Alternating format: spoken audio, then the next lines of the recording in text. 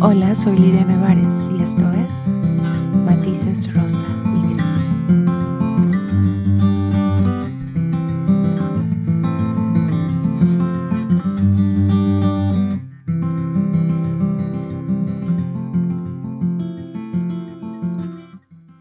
Le damos la bienvenida hoy al Padre Alfonso Guevara por su compañía con nosotros, con todos nosotros. Estamos celebrando su presencia. Padre, bienvenido. Gracias, Lidia.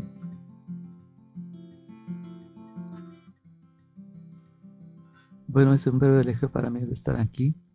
Me siento muy emocionado en una manera quieta, porque Dios nos pone donde estemos para que seamos testigos de su amor. Y qué mejor tema que hablar de Dios en el contexto de la familia. Porque si uno piensa de una manera, la familia es la Trinidad, y la Trinidad es una familia, una comunión de personas, ¿sí? Entonces, esa es una inspiración que debemos de respetar y elogiar la familia, porque cada vez se hace menos y menos importante la familia. Y en la cultura que estamos viviendo aquí, especialmente este país, el individuo es el que reina, y se trata de definir la persona a sí misma, sin un apego positivo, es constructivo de lo que viene antes, o sea, los padres, los abuelos, las tradiciones, todas estas cosas no se llega a valorar. Y entonces es muy importante que nosotros siempre nos enfoquemos a la unidad más básica de la sociedad humana, que es la familia. La familia es tan importante de considerar y profundizarnos, porque una familia se forma, no es una familia porque físicamente estamos viviendo en la misma casa o el mismo hogar, sino es una obra a donde las personas se forman por la inspiración de Dios. Eso es lo ideal, porque podemos llegar a cierto punto en nuestra humanidad de convivir como familia, pero los desafíos, como en cualquier relación, pero especialmente en la familia, son muy desafiantes, en veces por la influencia de lo que vemos en el mundo, en la sociedad. Están trabajando contra la unidad y el mensaje de la familia.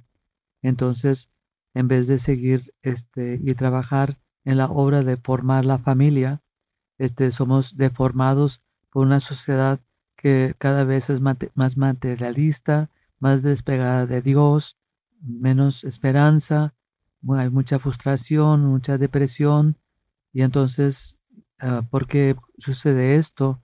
Y para mi modo de pensar es que cuando dejamos a Dios afuera de nuestras relaciones, especialmente como familia, vamos a encontrar nuestras muchas limitaciones, nuestros prejuicios que tenemos personales. Vaya, nuestra miseria humana, que es, somos pecadores y necesitamos algo que es algo, una ayuda de lo alto. Y esa es la gracia que Dios nos da, nos quiere dar como familia. ¿Sí? La gracia de ser esposos, la gracia y la vocación de ser padres, la vocación de ser hijos, la vocación de formarnos los unos a los otros como una familia dirigida por los mandatos de Dios. ¿Sí?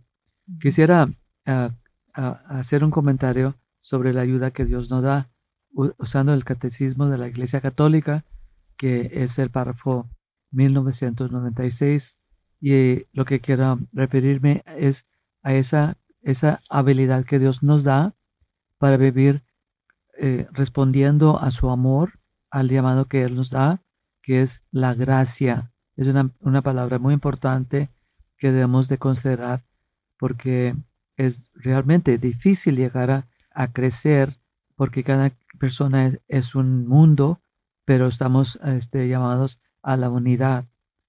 Entonces, en el párrafo 1996, dice el Catecismo de la Iglesia Católica: nuestra justificación es obra de la gracia de Dios. La gracia es el favor, el auxilio gratuito que Dios nos da para responder a su llamada, ¿sí? Y básicamente la llamada, Dios está llamándonos a todos a ser santos como Él, nuestro Padre Celestial, es santo, ¿sí? Y eso se suena imposible, pero debemos de pensar, si Dios nos manda una cosa, no nos va a mandar a hacer una cosa que es imposible. Y entonces, ¿cómo puede ser una realidad de santificarnos como miembros de una familia? Es por la ayuda de Dios o la gracia que Dios nos da, ¿sí? La santidad es un don de Dios que Él quiere ofrecernos, pero nosotros tenemos, en Dios todo es posible. Dice a continuación de este pequeño párrafo sobre la gracia, dice, llegar a ser hijos de Dios. Noten que la palabra hijos se refiere a un contexto de familia, ¿sí? Somos hijos adoptivos, partícipes de la naturaleza divina, de la vida eterna, ¿sí? Entonces, por nuestro bautismo entramos a una vida sobrenatural, donde entramos a compartir la misma vida de Dios. Porque, como dice el catecismo, al inicio del catecismo dice que somos llamados, que Dios nos llama a la santidad y nos llama para que nosotros podamos cumplir con ese llamado a través de la gracia que Él nos da.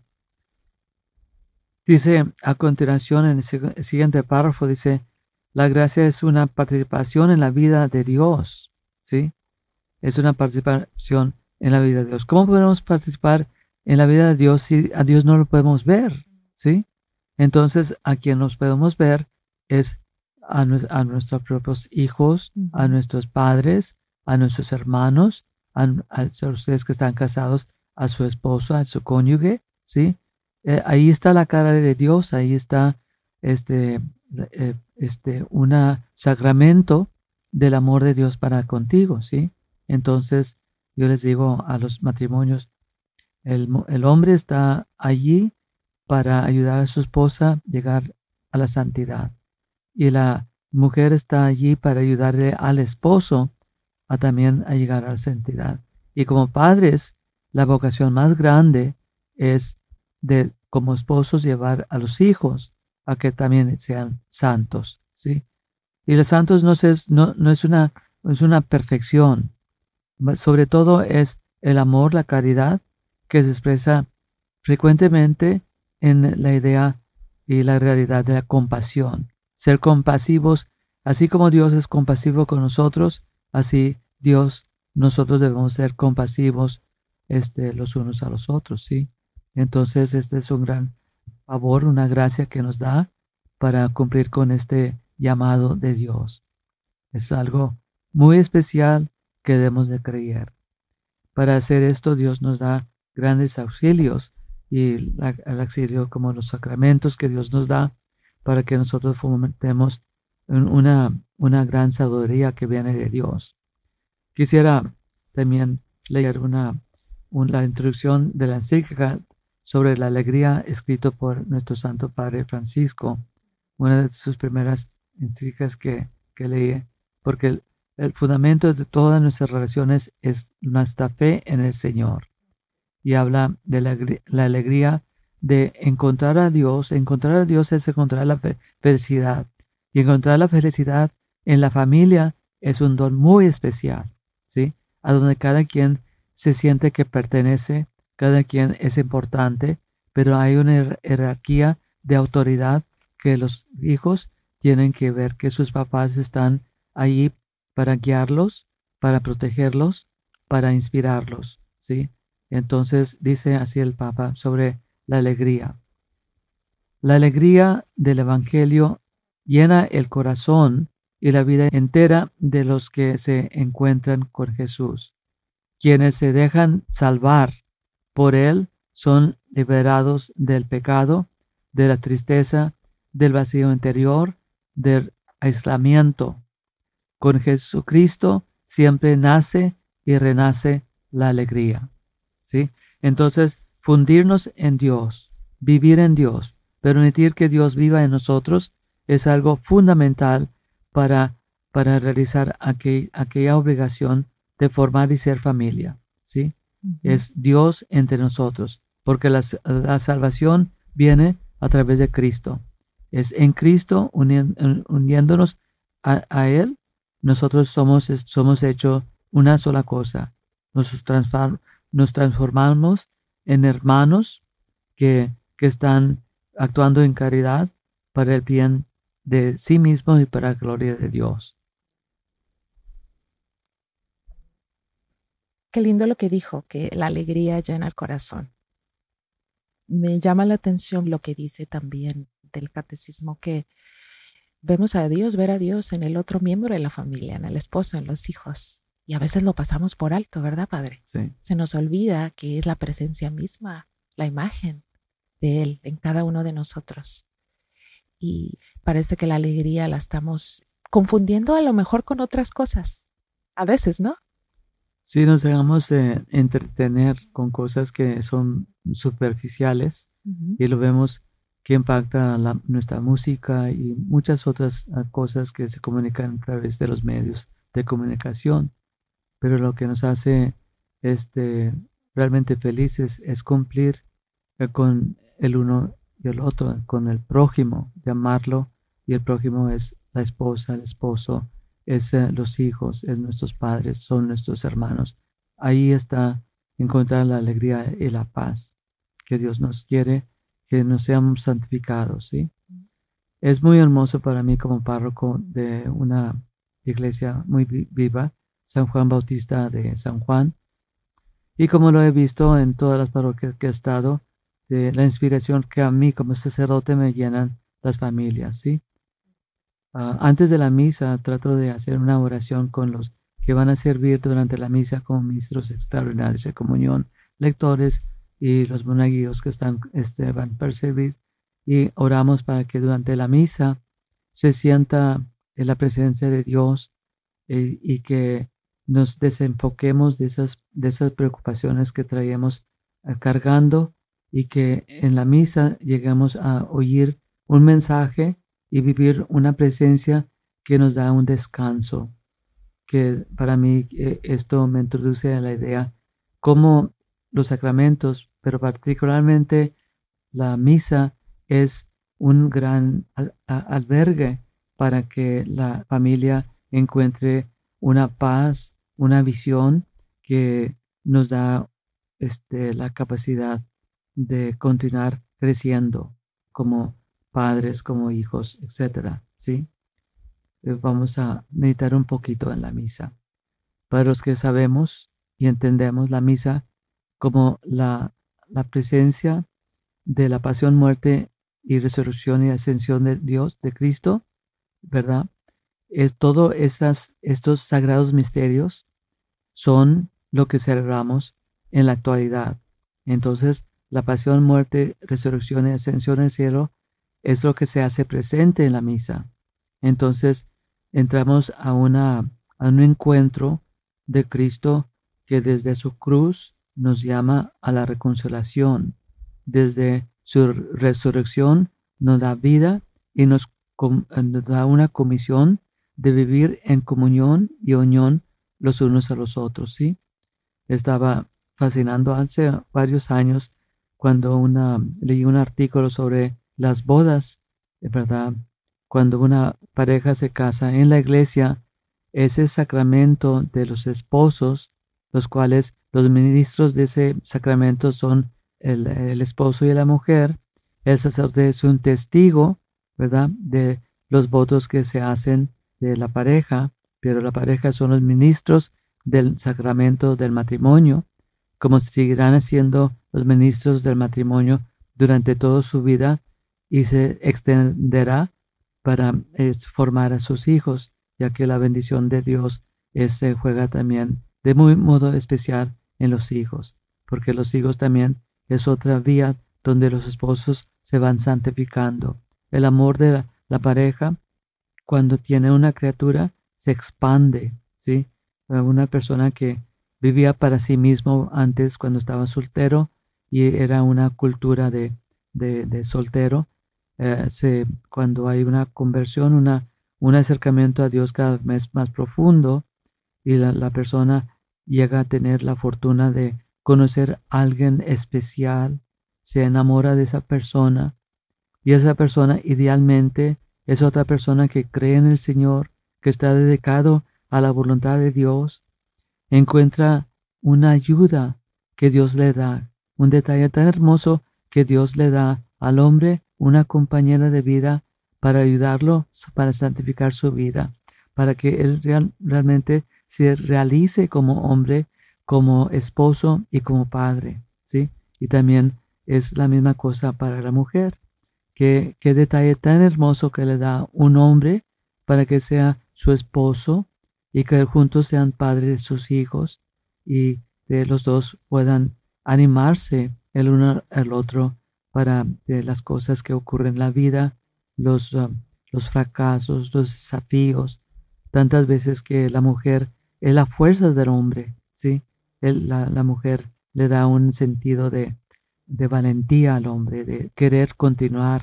La mujer es un elemento muy importante en la vida del varón y también el hombre también inspira a la mujer, especialmente cuando se desgarra para proveer para sus hijos, cuando el papá se toma tiempo para estar con sus hijos.